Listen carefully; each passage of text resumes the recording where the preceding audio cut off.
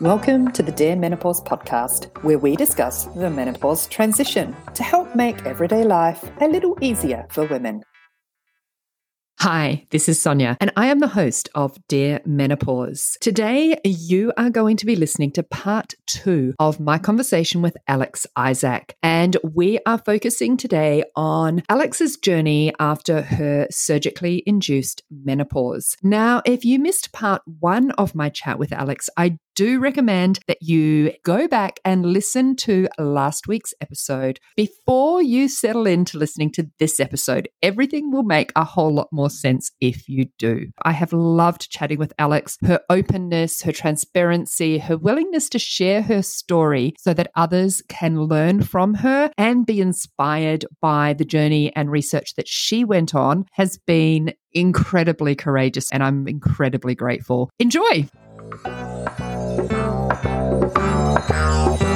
So Alex, when we finished the last part of our conversation, we had just touched on the fact that you had finished up having your preventative surgeries that had put you into your surgically induced menopause. I did a lot of research before my hysterectomy and oophorectomy into HRT because I actually didn't even want to consider the preventative surgery unless I knew there was treatment options that would help me navigate menopause, surgical menopause. So, a lot of my research touched on obviously estrogen, testosterone, progestogens. So I'd done a lot of the research beforehand. So I knew going into the surgery what to expect, but there's nothing quite like feeling it, is there? I proposed the concept to my surgeon that maybe I would start HRT before the surgery. She didn't think that was worthwhile, which I understand now, but she proposed that I start my HRT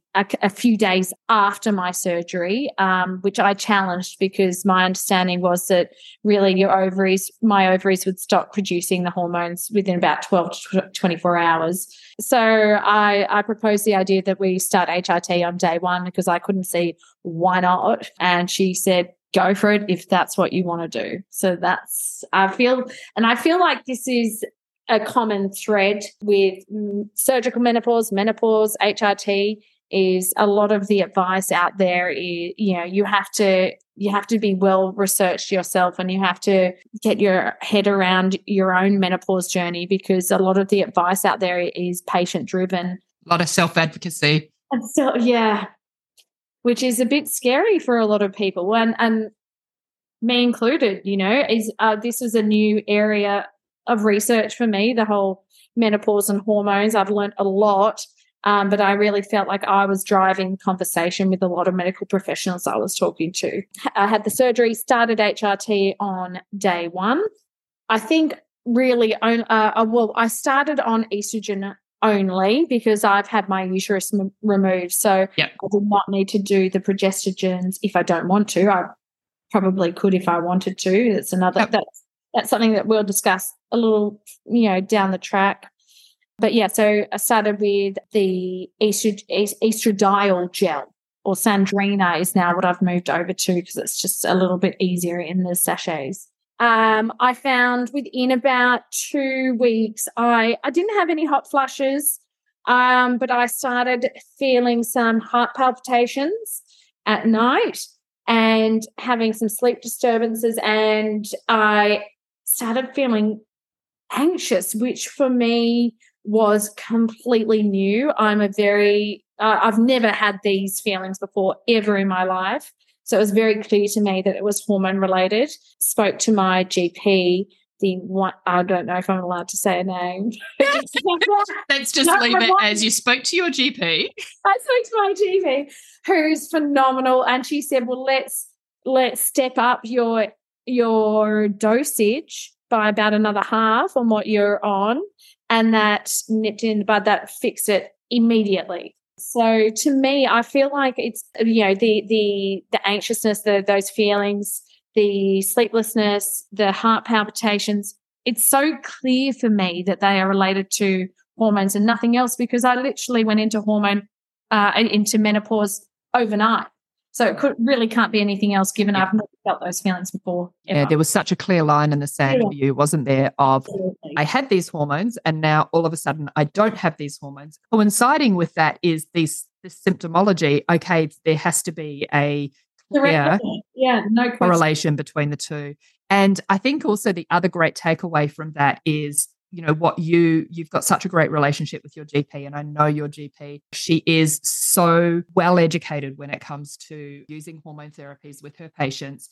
The big takeaway with that is talk to your GP. Get a good GP that is across using hormone therapies, because every woman's experience is going to be so unique, and you have to be able to tweak your hormone therapies. So it might be that you need to either up or pull back on one, whether it's the progesterone or the estrogen or the testosterone, if that's something that you've added in with the mix as well. It's not a cookie cutter prescription. Absolutely. I couldn't agree more. And that's another thing that my GP suggested, which is it's really nice to be relying on a GP that is making suggestions, because up until this point, and again, as I mentioned, it's been the conversation had been driven by me. But she proposed the idea that we try out some testosterone, because up until 2 weeks ago, my body was naturally producing good, solid amounts of testosterone, and now it wasn't. So we started with that as well, and that's helped immensely. But I will say, probably a lot of your listeners out there might be struggling to find a GP that will have these conversations with them. It is.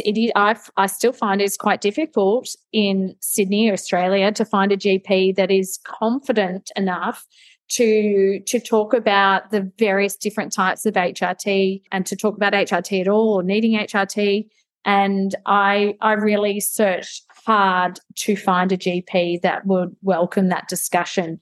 I looked on I think it's the Australian Menopause Society website. They've got a website with some GPs that are across this. So I looked there. I asked friends, family, women in our local area. It took me a good 6 months to find this amazing GP who is across it. So, and that's interesting. So I'd like to just step back from that a moment, because obviously, you were seeing a specialist, a surgeon. Yeah. What support did you, obviously she was your first prescriber of your hormone therapy. What support did you get from her after that initial prescription? So I received the initial prescription. We knew I would have a surgical follow-up. So I suppose the assumption is that I would mention any symptoms if I had any.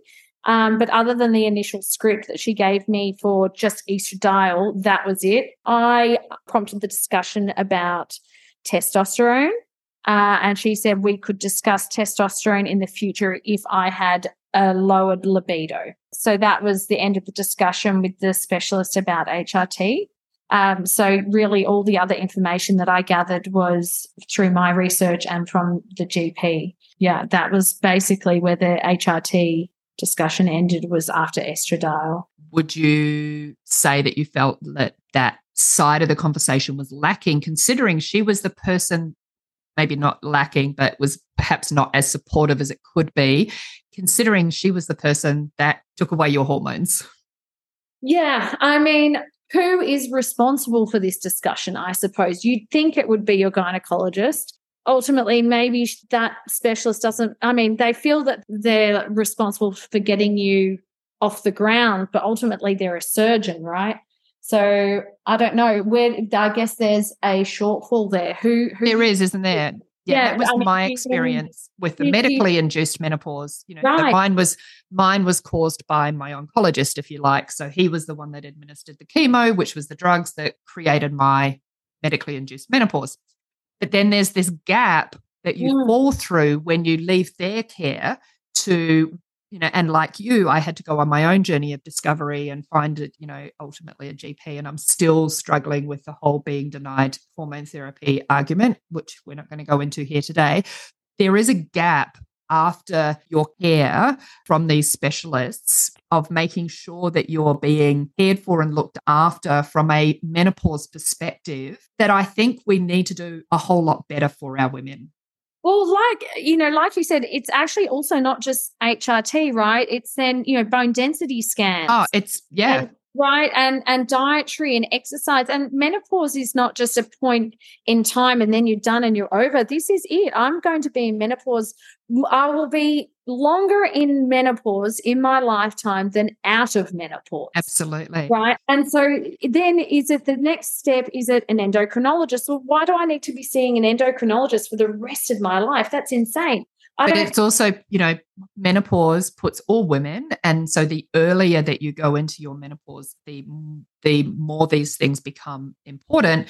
Yes, you've touched on the bone health. Cardiovascular health becomes very important because women's risk of dying from heart disease increases once you're in a menopausal state. Risks of dementia are increased, and particularly if there's family history there. I know there's still some research being done around that, but there is believed to be a link there. Someone like yourself that has gone into their menopause at such an early age, we have to be considering these factors. And that's where I find that this gap that exists between being handed over by the surgeon to finding a GP that was confident and competent enough to be able to care for you should not exist. Right. And so the GP should be the person confident enough to manage this, because otherwise what's going to end up happening is a few years down the track, well, hopefully not a few years, hopefully women are onto their symptoms. But for example, mental health. So let's say a woman's struggling with her mental health and her anxiety, and she goes to see a counsellor or a psychologist or a psychiatrist. Should they then be informed and trained with HRT, or at least with hormones and hormone imbalances? Right. So then also, as you said, the cardiologist. So let's say a woman presents with heart issues. So do they need to be trained with menopause treatment, HRT treatment? Bone specialists, as you said, insulin resistance, diabetes, dietitians, it's just the impact is so far reaching. So either do all these specialists need to be trained, or can the GP be up to speed so that we can avoid these people needing to see a specialist to start with? But we definitely need to remove the onus from the woman being the one that has to go and do the research and be the advocate for herself to join all these dots and put the pieces together herself. Right, correct. Because we put a certain amount of trust in our medical experts, and professionals, and we should be able to. Of course, we need to make the decision for ourselves, but it'd be lovely to have the guidance and the trained expertise to give us the right advice. Absolutely. So how are you feeling today? Good. I'm feeling great. I'm on my estradiol, and I'm on my tea. I've got it all. Yeah, I'm feeling great. I'm feeling really good. It's definitely settling in. So, I'm feeling maybe even better than I was. Who knows? Wow. Yeah. That's awesome. Yeah. Yeah, I'm great. I'm back on my game. I'm 11 weeks post surgery. So I'm almost the 12-week mark is post hysterectomy is when you can really just do anything you like. So I'm almost there. Next week I'll recommence my netball career. Woohoo! I'll be jumping around the court with the best of them. Excellent. So you are definitely leaning into the powerful postmenopausal years. Absolutely. I like how you've phrased that. That's for sure. I wanted to touch on quickly, if it's okay, before we wrap up. Your experience with your surgically induced menopause has been very different to Sarah's, your sister's. Definitely. In what way? Given her breast cancer history, was not offered HRT. In fact, when she questioned it and asked if she could do HRT, she was told she couldn't at that point. Obviously, that was very disappointing. That was after she had her hysterectomy. She was told she couldn't do HRT because of her breast cancer history. Even though she had a double mastectomy, So in effect, she had no breast tissue left in her body. Nothing. Technically, her risk of developing breast cancer was down to between 2 and 4%. The general population risk of breast cancer, I think now we're up to like 11 or 12%. Am I right? Yeah. So she's statistically speaking, and definitely lower than the average woman that is sitting at home drinking 2 glasses of wine every evening. Quite right. Insane. and still couldn't do HRT, even if she wanted to, I don't understand how they could have that sort of control. So she challenged it for years, has finally found a GP that is on board with her. And so now, after experiencing significant menopause symptoms, unfortunately for her, for years, has now started her HRT journey finally with me. We're doing it together. How is she feeling? She's wonderful, so good, brilliant. And we love the estradiol. We love the testosterone. It's brilliant. She was advised, though, not to rub the testosterone on the inside of her leg for fear of transfer. Turning into a horny 16-year-old boy. So, yes, so she's been advised not. So naturally, we're both rubbing it on the inside of our legs. Of course you are. Much to your husband's delight, I would imagine. Can't keep a good woman down. No, I mean, we laugh, but I'm so happy to hear that, Sarah has found a doctor to work with that is giving her that relief. And after years of really struggling with what I could imagine were probably some pretty severe symptoms, she's doing so seeing the light. Yeah, and she's seen the light, physically presents so much better. She's got this pep in her step and a bounce, and she's looking fit and fabulous. And I know in terms of her health, she's now moved away from, she had started on a tablet, and I spoke to her when I started on an estradiol, and we're kind of in the journey together. I recommended that she consider the gel because when you take a tablet, it can increase your risk of cholesterol. So obviously your body has to process it through the liver. Yep. So that's been a big benefit for her as well, going on the gel. So we'll see what impact over the next couple of months that has on her cholesterol, and reducing some, because she does have some high cholesterol issues there. So which is another marker that does elevate for many women. Definitely big impact for both of us. So, and you know what? And we can edit this out if you would like me to, but I know how big an impact it's had on the two of you, because your mum is also considering taking some hormone therapy for the first time. I want to get her across the line. Dad wants to get her across the line, but I don't want to know. La, la, la, la, la, la, la. Your mum's looking at you two going, these girls are having way too much fun. Yeah, I need to be in on this. We'll get her some HRT for Christmas. Oh my gosh. There is a pharmaceutical company out there that is going to run with this marketing idea. There's going to be an HRT advent calendar. Thanks. Oh my God, I love that. And that is a brilliant note to wrap up on. Let's leave that for the pharmaceutical companies to run with. Alex, thank you so much for your time. I am so appreciative of you for sharing your story. You are glowing. It has been such a pleasure to sit down and chat with you. I really hope that there are others listening that will learn from this and that will perhaps be inspired to go and take their own action as a result. Thanks so much for having me, Sonia. It's been a pleasure.